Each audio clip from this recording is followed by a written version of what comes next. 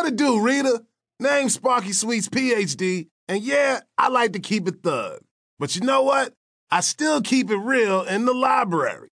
If you ask Webster, a thug ain't nothing more than a violent criminal. But on the real, the word thug got roots in the Sanskrit word stagati, meaning he who covers or conceals. Maybe my bling and G'd up swagger do hide something about me. My mad love for the classics.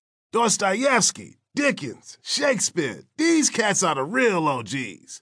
So just because you might see me swinging down your block banging chopped and screwed music, don't think I couldn't school even the most pretentious literary hustler at his own game. Let me lay a story on you. A couple years ago, I rolled up on the university library decked out like a straight baller. I walked up to conversate with the librarian, and girl started bugging in her seat. The hell? Hadn't she seen my ass there every night poring over tomes of existentialist theory and comparative analysis? Maybe she couldn't handle the swag. I put it to the test. Say, where can a brother find a legit translation of the Brothers Karamazov? Excuse me one moment.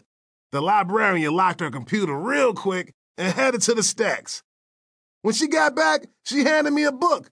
Here's the Brothers Karamazov, she said. I grabbed the book and looked it over. Yo, excuse me, this here's Constance Garnett. You got the Pavir and Volokhonsky translation by chance? It's got the elegance, semantic depth, and attention game sold up.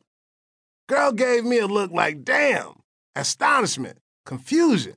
Bet she didn't think I even knew these words. How could I? A black man busting a killer sag, a thug, possibly known a damn thing about 19th century Russian lit. That girl learned real quick not to judge a book by its cover. Sure, I grew up jamming the NWA, Pac, and Snoop, but I also rocked some of that Shostakovich on the reg. I chill with whites, blacks, Asians, Christians, Muslims, Jews, you name it.